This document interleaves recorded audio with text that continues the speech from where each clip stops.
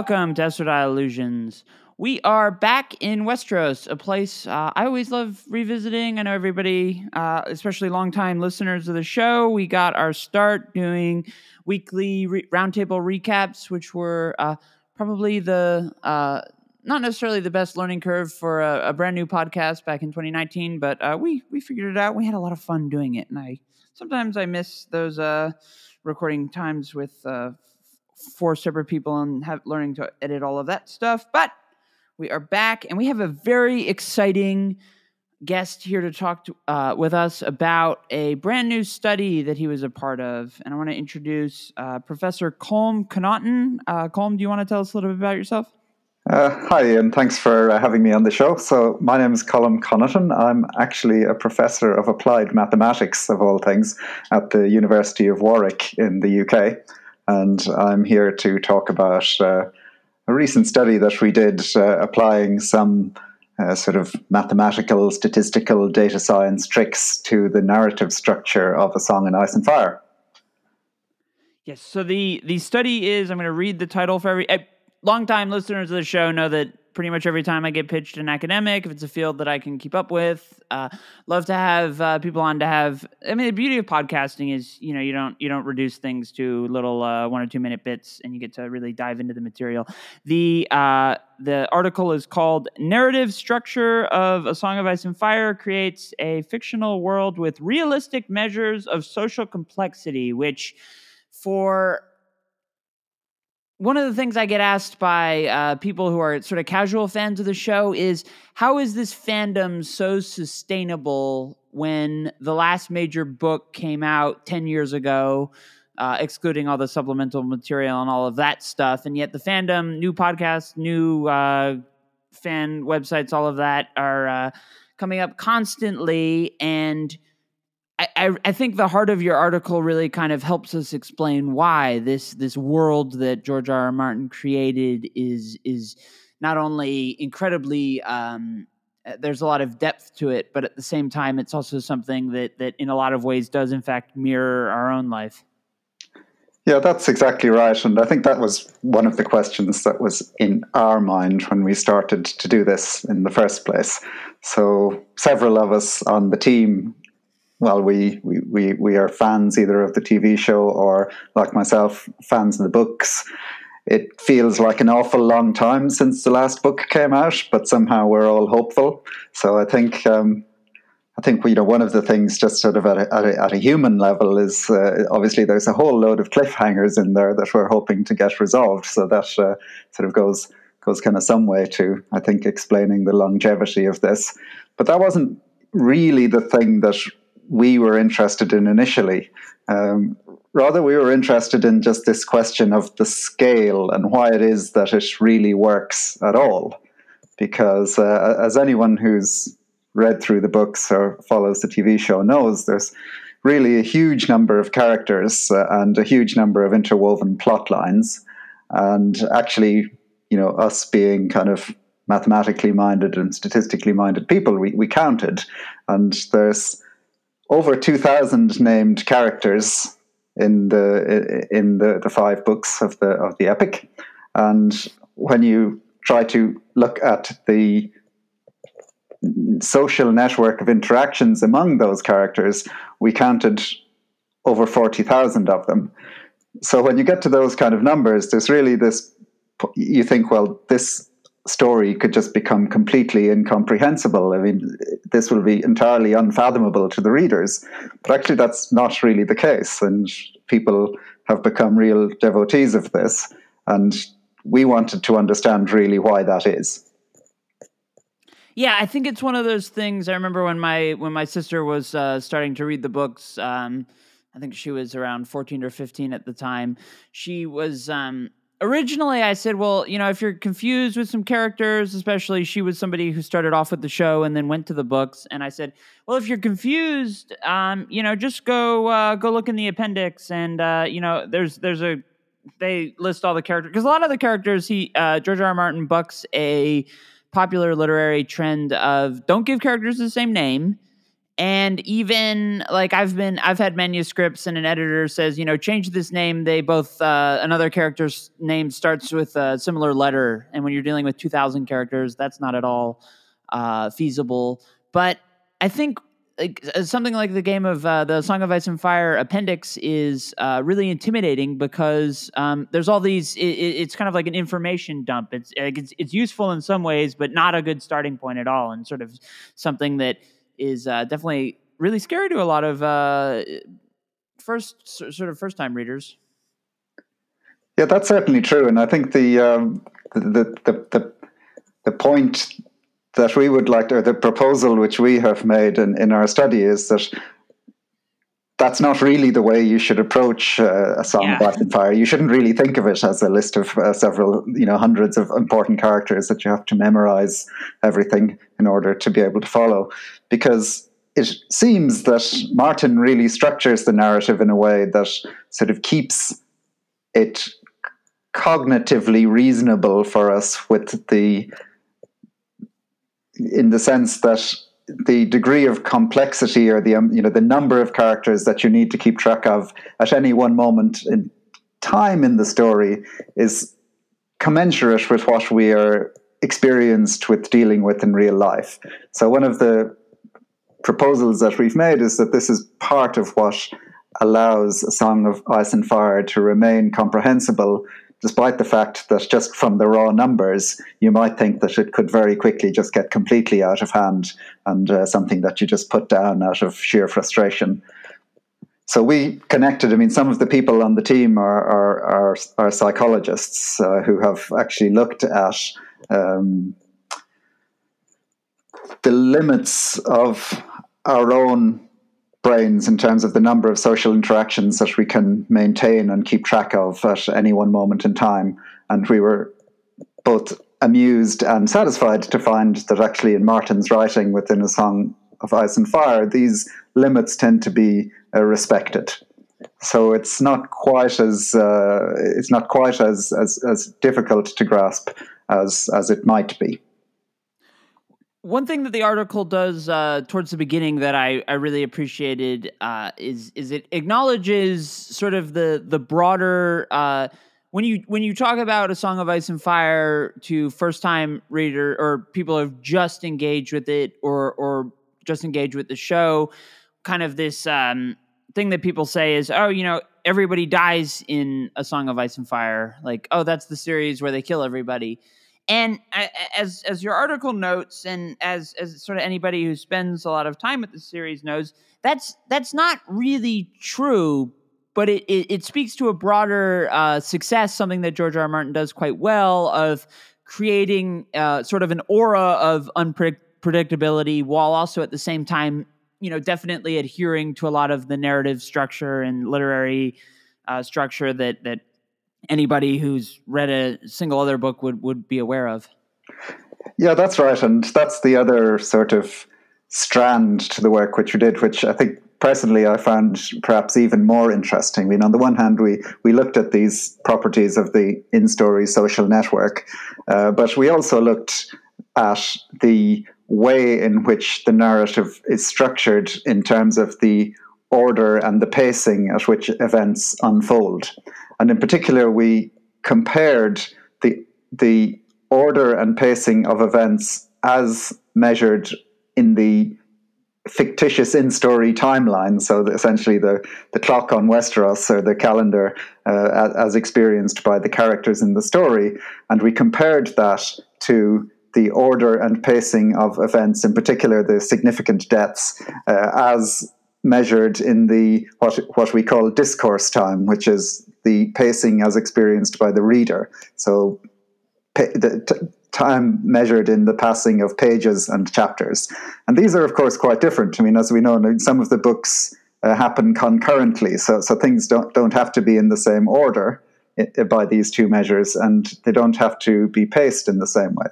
And so what we found was that the pattern of significant deaths as measured in the in-story timeline was perhaps not so unlike patterns of events which one sees in the real social world in terms of lots of other types of human activities, maybe less violent But they tended to cluster, so things kind of happen. If you observe something happening, it's likely that this is going to happen again soon or not. But in contrast, when we looked at the pacing and patterns of events in discourse time, so as experienced by the reader in terms of chapters and pages, we found that the pacing really looked very different. And in particular, we showed using some mathematical tricks that there's a sense in which the significant deaths in discourse time are sort of maximally random and maximally unpredictable. So there's this sort of dichotomy between a sort of a realistic narrative as presented with the in-story timeline, coupled to this very unpredictable order in which these events are presented to the reader. So in a sense, I felt quite vindicated myself when I saw this, because I remember myself being shocked by some of the turn of events, particularly early on in a Game of Thrones, when I was essentially I wasn't knowing what to expect in the writing, and I particularly remember Eddard's death in the first book, thinking, "My goodness, this writer is crazy! You're not allowed to do this." But then, of course, as the story went on, you become accustomed to this particular style of Martin. Yeah, and it's very interesting. I can only think of what a daunting task it would be to examine the timeline from that perspective, especially when you consider that for a lot of the point of view characters, especially more toward the later books as there become more of them, but the fact that some of these characters, like I'm thinking of Daenerys in particular, is essentially kind of having her own sort of concurrent story that's happening in ASOS, completely independent of for the first two books at least, which are more Stark heavy. You've got a character who's essentially having her own concurrent narrative somewhere else, and that also kind of you have to build a narrative within that narrative that also makes sense within the broader narrative of the giant 1,000-page book. So when you're dealing with something like Daenerys is, in a Game of Thrones, she has like the two most significant deaths, and that would be the death of her brother Viserys, which kind of provokes a turn in how she views herself in relation to the Dothraki and becoming Khaleesi and all of that.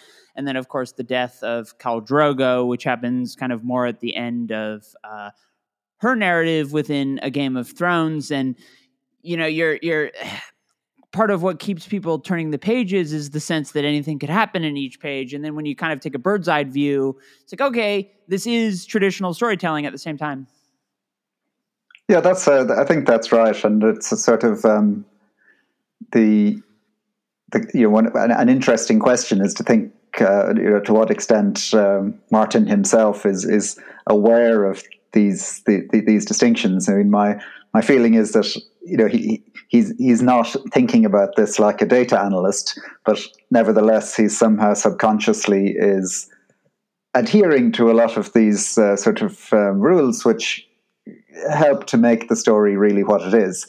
And the main success, I think, of his writing is that really this ability to marry a sense of believability and realism with a pacing and ordering which keeps the narrative engaging across really kind of vast timescales, both in terms of just number of pages, but also the gaps between the books that just keeps people waiting.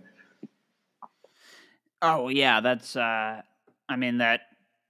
if you look at like the fandom from like 2010, 2011 to now, the people just get angry if you say like when's the next book coming out, or book speculation, or all of that. And I'm thinking like George R. R. Martin himself was definitely aware of these timeline issues. He begins A Storm of Swords, the third book, with he prefaces it by saying, look, some of these chapters will be happening at the same time throughout A Clash of Kings. There's a red comet that Daenerys sees going across I'm pretty sure it's the Dothraki Sea. And other characters kind of later on experience the same phenomenon somewhere else. And the big question is, what is the timeline of this? And I mean, if you take like a broad perspective of the timeline, so there's kind of a distinction that needs to be made between, important book events that obviously shape everything else, and then other events that kind of tend to serve more of, sparking fan theories. Like a couple years ago, some fans put together trying to make a map that addressed the theory. There's a popular fan theory that listeners will be aware of, where people were trying to say, is Euron Greyjoy, Theon's uncle, the evil uncle, is he secretly hiding as Dario Naharis, Daenerys' rather eccentric paramour in Essos? And this massive timeline is drawn. And I mean, you could kind of debunk it from a logic standpoint, like, why is this character going around masquerading as somebody else? But you look at the timeline, I mean, you can make a pretty convincing case for something like that. And I guess that's kind of why this fandom is so fun.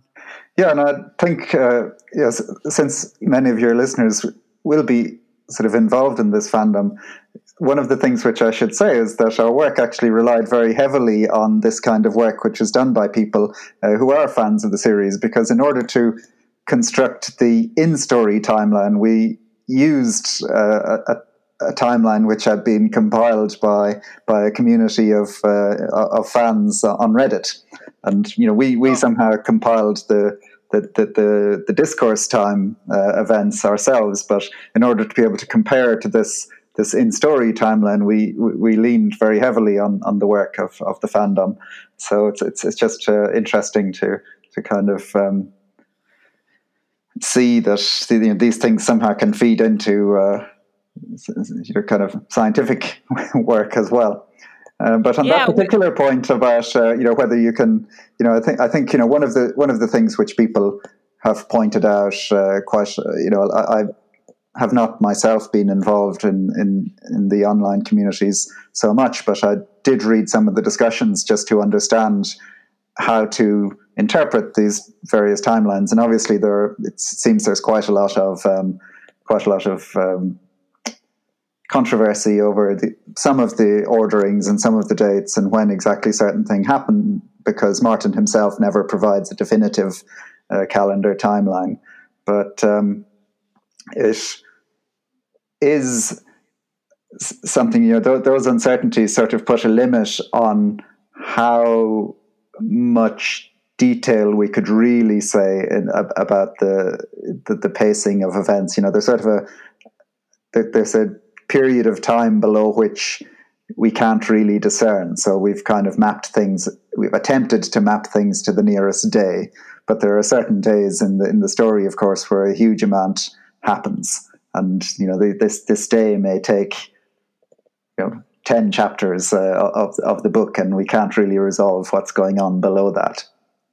Well, the challenge that you just described was something that really caused a lot of these literary delays. There's a fandom phenomenon that maybe George R. R. Martin coined it himself. It's called the Myronese Knot, and basically George R. R. Martin had to keep rewriting the book in A Dance with Dragons, basically because a timeline, there's kind of a convergence of stuff that's leading up to the battle for Meereen, because right now Daenerys is in the Dothraki Sea, but there's a lot of there are currently, and they have been traveling for 10 years since the last book came out. There are a lot of very important characters all heading to see Dany and Meereen, who of course is not even there at this point. But George R. R. Martin had to constantly rewrite the book to place these certain characters in a certain order. You have the Greyjoys, you have Tyrion is going there, you have he's outside the camp right now with the Winds of Winter sample chapters, which of course he's released some of the next book years ago, and who knows what will remain. But it's this huge cluster that not only causes fans grief, causes statisticians grief. It also probably no person more so than the author himself. It's tricky stuff. Yeah, absolutely. And one point which I guess I should make is that, at least from our analysis, up to the point, we tried to track over time, as in over the development of the books as the chapters unfolded, how the structure of the narrative was evolving. And we saw two things. One is that in terms of the complexity of the narrative itself, this is largely now talking about measures of the structure of the social network of interactions among characters. This kind of stabilized pretty quickly early on in book one and didn't continue to become more and more complex as the story evolved. But so there's a kind of a sense in which the degree of complexity of the story sort of plateaued early on and then stays more or less consistent throughout the rest of the books.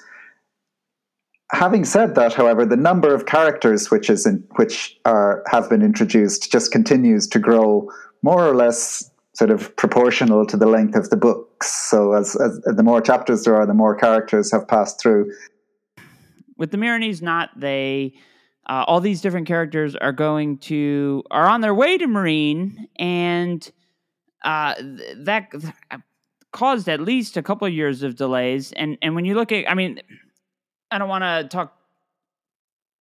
There's kind of a broader problem. I mean, we don't exactly know what's causing all of the different delays with the Winds of Winter, but I mean, there's dozens I could list, but part of it is you've got this convergence of all these different characters, and George R. R. Martin is trying to really carefully place it.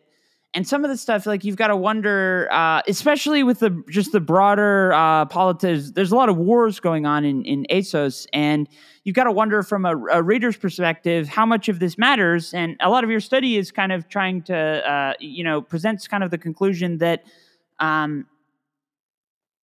it's okay that there's a lot of this complexity. I mean, it's almost like there's levels of the series that you can engage with. But if you just want to stay at the top level and be like just a casual fan, you're not completely blocked off from that.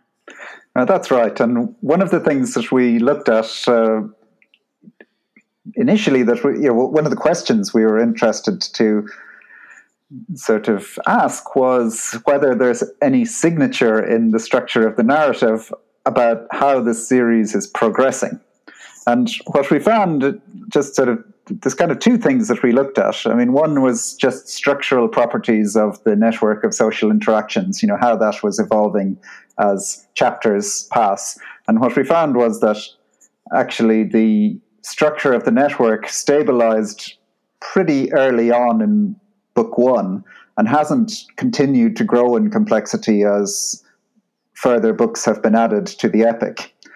So that was one thing that we sort of thought, well, okay, so it seems like it's kind of steady state in some sense in terms of how complicated it's going to get, at least from that perspective.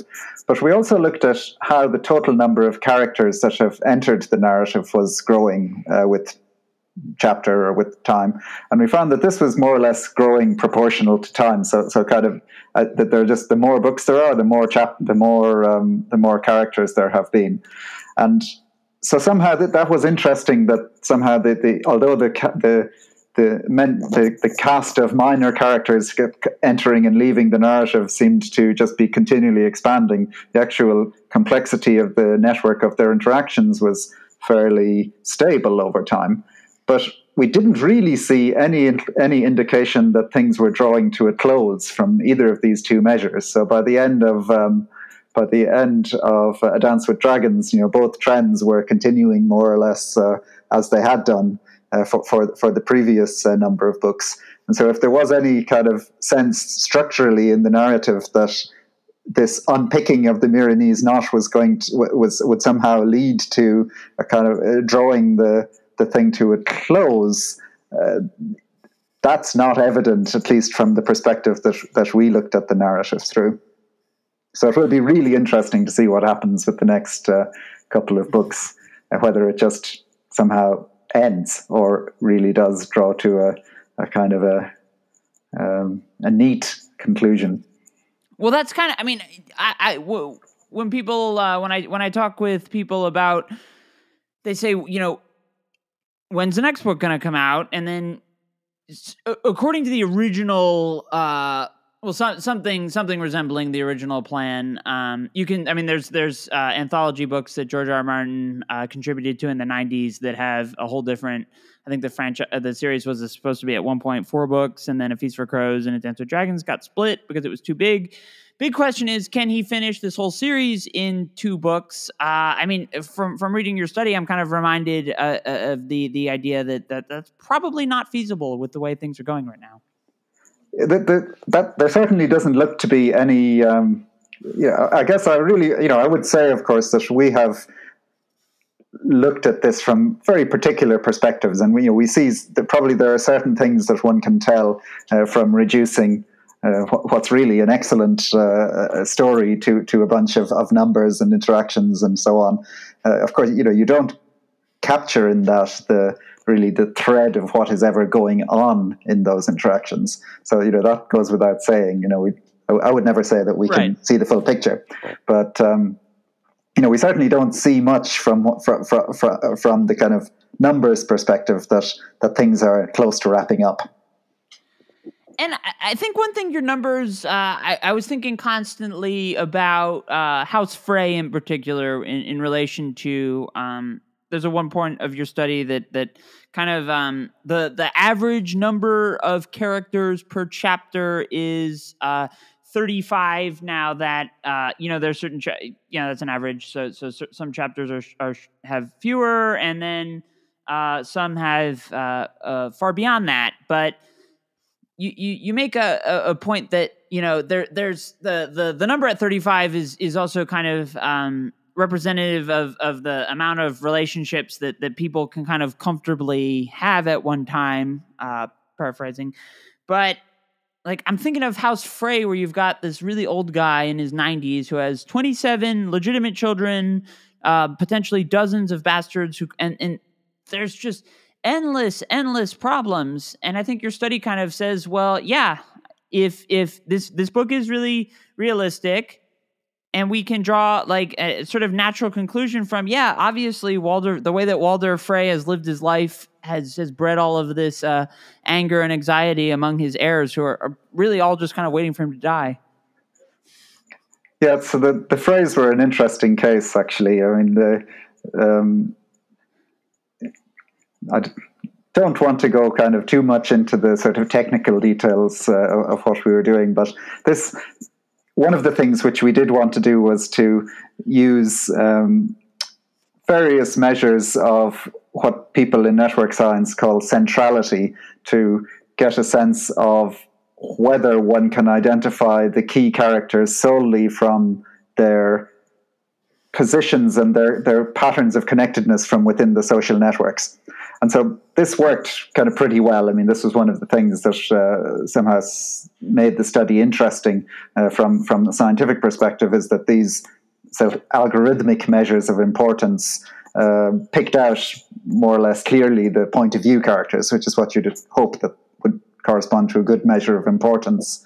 But several of them, however, some of these measures were really thrown off by the tight knot of interconnectedness associated with the Frey family in particular.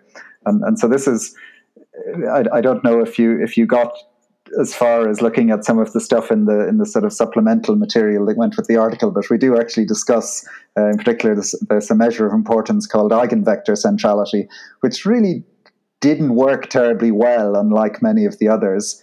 And the reason was it showed up a whole load of Freys, and this was really essentially a kind of a reflecting the fact that the Freys themselves are they're an atypical part of the network in many respects, because they're really like a little knot where they all know each other, and so this overinflates their importance by some algorithmic measures.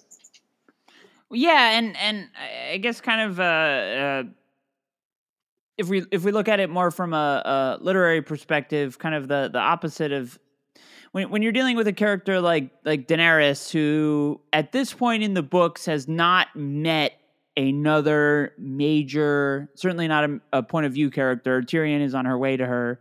Well, he's on his way to where he thinks she is, and now she's gone somewhere else. I mean, that even continues. But Barristan Selmy, who pops up a lot in your study in terms of betweenness, centrality, and all of that, ranks pretty high. You think that sort of subconsciously part of why George R. R. Martin sent Barristan from the Kingsguard to, I guess they met up at Slaver's Bay, or no, they met up outside of Carthage. He goes to see her at they meet up in the second book, and at that point he's posing as Arston Whitebeard, but it would almost make sense. Like, you'd almost have to send somebody who knew the other characters to Daenerys, because you couldn't go 5 books with this person that disconnected from everybody else, I guess. Right, and that structure of the separation between Daenerys' arc and everything that's going on in Westeros is something which, is extremely clear from the network analysis. Of course, we're not the first people to point this out. I mean, many people have sort of done studies of various kinds, looking at the social networks in A Song of Ice and Fire and other mythological or fictitious epics. But Barristan himself is really sort of he's an interesting node in the network, in the sense that his betweenness centrality is really high, because he really is the link between everything that's going on in Essos and everything that's going on in Westeros. And Dany actually, by many of the measures, comes out as being actually not so important by centrality measures, for the reason that she does spend most of the books kind of disconnected from the main action on Westeros. Yeah, and I was also kind of just reminded. I was thinking of Dany towards the end of her arc in A Clash of Kings visits the House of the Undying, and there's all these prophecies, some of which, and this is also kind of where the timeline of when the books were written. Clash of Kings, I want to say, was written in 96, I want to say, and A Dance with Dragons comes out in 2010, 2011. A character like, well, the character that is presented as Aegon Targaryen, it's kind of a open question of whether or not he's actually the legitimate. He's referenced in the second book as the Mummer's dragon in the House of the Undying, kind of referring to the fact that Varys is kind of the political force propping him up, and the complexity of something like that, where you're dealing with how do these epics kind of plot and then bring in characters who are now, that kind of also connects to the fact that the big arc of the second book, the War of the Five Kings, each one of the five kings was not really, they're all important figures, but they're also not important characters within the story, with the one exception kind of being, well, two exceptions being Robb Stark and Stannis Baratheon. But, Robb Stark has a big network for obvious reasons, and yet the book goes out of its way to downplay his importance overall, something the show doesn't do. Yeah, I think that you've actually picked out the two. These two characters really do stand out in the network, because they end up looking like important characters by these various algorithmic measures, but they're actually not point of view characters in the end, and so that's that's certainly a kind of that observation very much reflects what we see. The overall, I think the other point in terms of importance, which I think was a little bit interesting from the study, is that we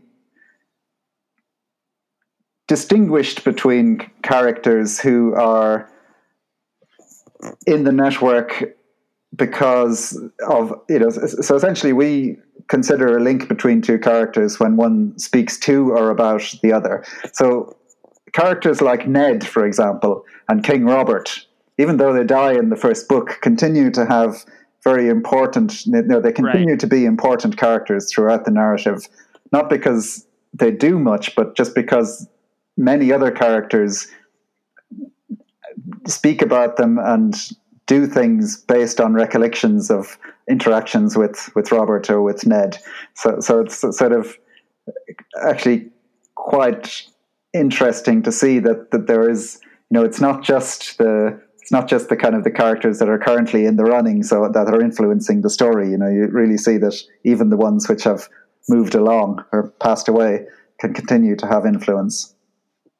Well, yeah, I mean that also just makes me think of there's some parts in A Feast for. I mean, characters travel through the Riverlands a lot. The Riverlands within like the map of Westeros are kind of a central location, but you hear these like some of the common folk sort of say like King Ares is they kind of miss the Mad King, who as readers were taught is really terrible, and yet at the same time stuff like that's kind of a reminder of, for all the sense of how connected all of these characters in our story are, there's all these other characters who have perceptions and of them that is night and day from what we're necessarily supposed to believe, which isn't to say that Ares is a good king, but that, the pursuit of a better king is coming at a great cost to other people.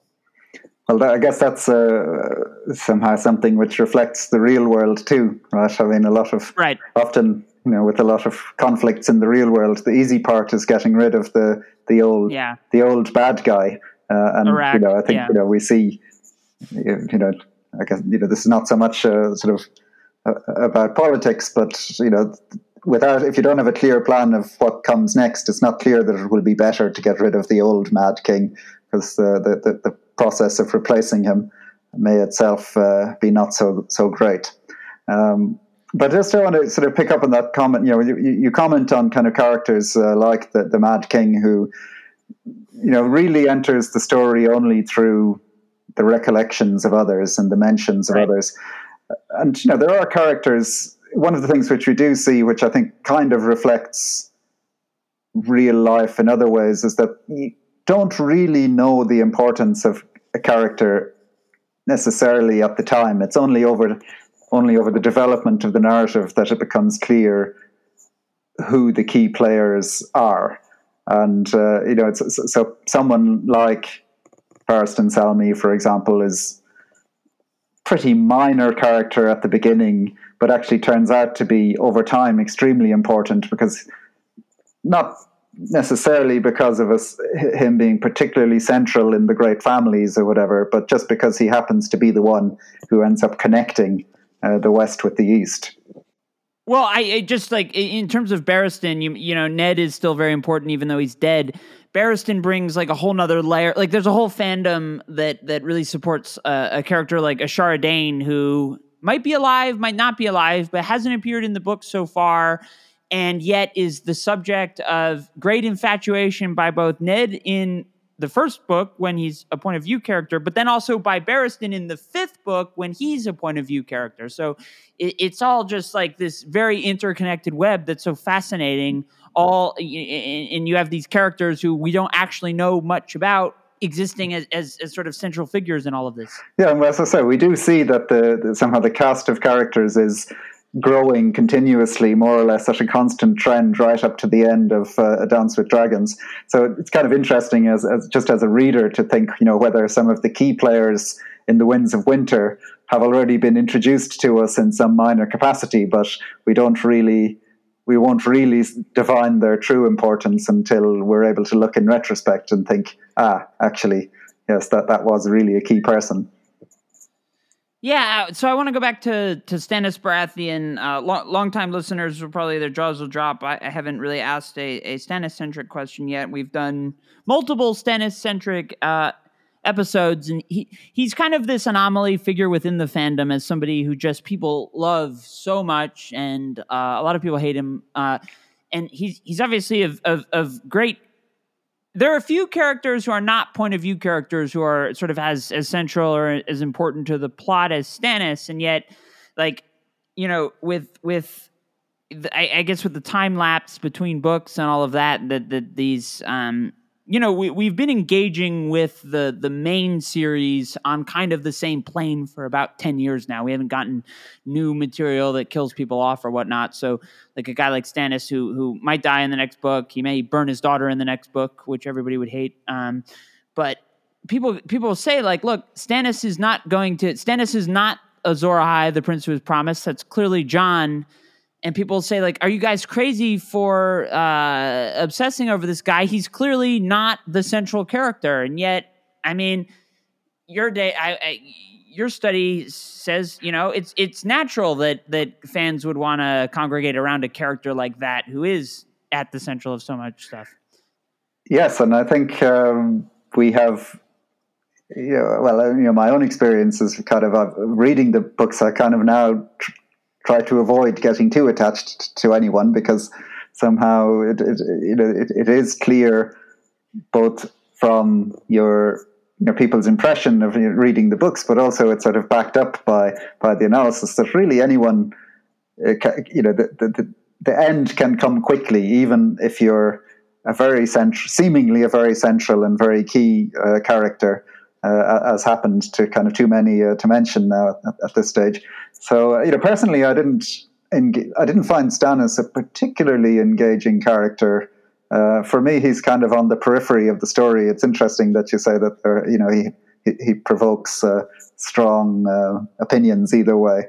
But I would certainly say it's sort of consistent with the pattern that we've seen in the books up until now, that he may go on to do great things, or he may meet a sticky end very suddenly, or he may just spend the rest of his day sitting on the island that I think he was last on, when, if I remember correctly.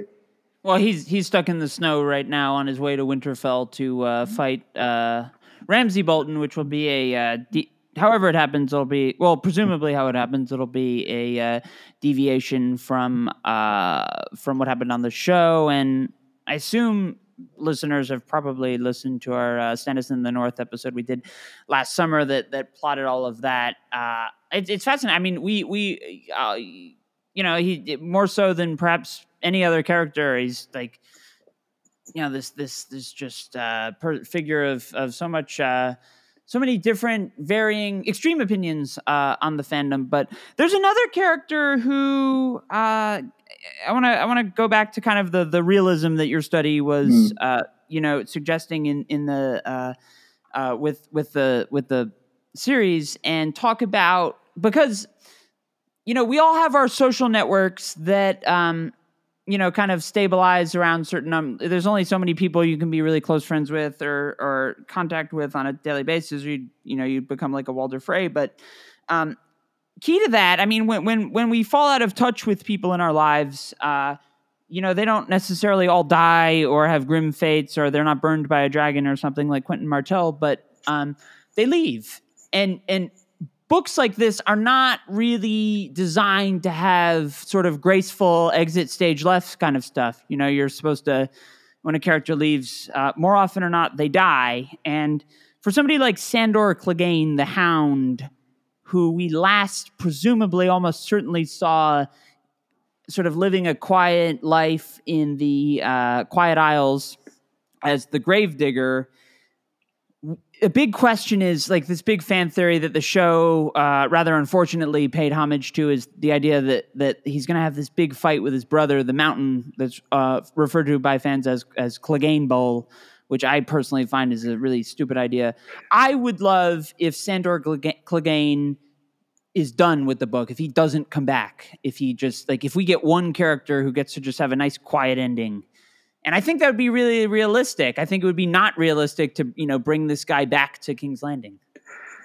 Yeah, I think I agree. I mean, just looking at how things have played out so far, I mean, there isn't really a sense of kind of, Martin's writing doesn't really stick to the rules in terms of finding natural closures for all of the characters for whom you may feel that they're owed something, and that seems to be not something that Martin himself is particularly sort of into. He's not very forgiving in this regard. But no. I think there's also there's no, with I think myself, I would really I kind of had really hoped for the Clegane Bowl, I have to admit. But if it doesn't happen, I think it's sort of consistent with many of the other things that one wished should have happened, which just were snatched away. And I think the kind of study that we've done, of course, because we're looking at quite a zoomed out sort of view of the overall thing, I think we can't really say much in predictive terms about what we think might happen to any one particular story arc. I guess the main conclusion that we'd have is that, if what ends up happening takes us by surprise, then that's par for the course. Yeah, and I mean, I guess I was in grad school. You're taught to, when like the whole concept of Chekhov's gun. Something that George R. R. Martin, there's all these, pretty much every fan theory of this thing's going to happen to this person, all of that. Sometimes it feels like it's reverse engineered to try to explain some of the creative choices that George R. R. Martin makes. But I mean, in terms of just presenting the living world of A Song of Ice and Fire, sometimes things do happen that don't necessarily, because this happened, that happens. And it's all hard to discuss when thinking of a series that the central mystery is at the central part of the books, with just the R plus L equals J, that John is not who he says he is, and that's just presented so early on. So the constant the constant struggle between, yes, these theories make sense because look at all of these things that George R. R. Martin has laid out to us, and then also just the basic reality that life doesn't really always work that way. Yeah, I think that could, it may just on touching on this thing about realism. I sort of hope that the whole narrative gets drawn together at the end into something resembling a satisfying conclusion for everyone, but it may very well be that this just ends up being a slice in time of an ongoing evolution, an ongoing story, which ends when it ends, with many unresolved threads. And structurally, that's what if the narrative would have ended now, there's really no precursor to the ending in the kind of analysis that we have done. And it may be that after book 6, book 7, book 8, wherever he ends up, that really it will just get to a point where it just ends, and certain arcs will have been resolved. Others are constantly being created. New characters are constantly entering. Some will find closure, some won't. Perhaps some may find justice, others won't. Others, perhaps, like Sandor Clegane, we just won't really know definitively what happened. And that, I think, dovetails well with this sense that what's being presented is in some way reflective of reality. Yeah, I completely agree. And I think, that's also important to just consider against the backdrop of this final season was so polarizing, and people were like, this wasn't set up well, all of that. And, as we look to the books, certain people who are firm believers in certain theories are probably going to be bound for, at least a teensy bit of disappointment. As far as the final question goes, as we wrap up, probably a bit tough to answer, but what do you think, like, the big takeaway from your study for people reading it would be? I think that for me, the big takeaway from this is not so much the things which relate to A Song of Ice and Fire specifically, or A Game of Thrones. It's of course interesting, and it's part of why this study is engaging for people, is because it relates to something which people care about and which is very much in the public eye. But it wasn't really the purpose of this broader research program to specifically study A Song of Ice and Fire.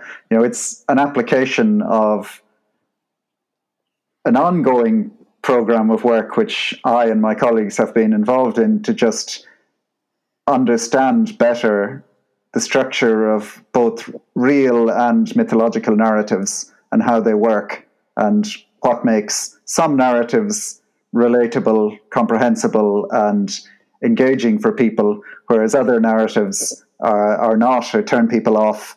And there's sort of an obvious sense in which we as human beings really relate to the world through narratives. And it's important to understand how those narratives work.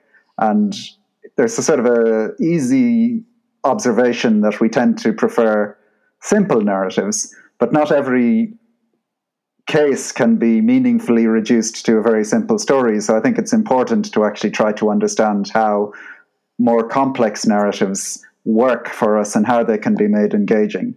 So I think by all means enjoy this study because it relates to lots of interesting questions that we find perplexing and engaging about Game of Thrones, but also just remember that underneath it there's a sort of a bigger scientific question just about how narratives work and how we use them to relate to the world.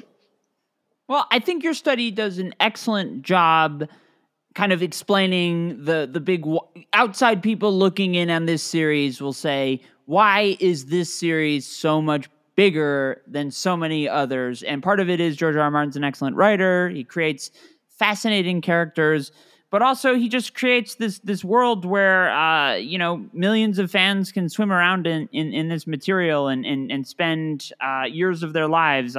Traveled to academic conferences, to fan conferences, and you meet all these people who are so wildly obsessed with it. So I think your study does a great job, getting into the heart of the why. And it's been great talking with you. Yeah, thanks very much for having me on. It's been a pleasure. All right. Well, thank you, Colm. And to all our listeners, thank you so much for listening. And we will see you next time, hopefully back in Westeros sooner than the last time we were here. Bye.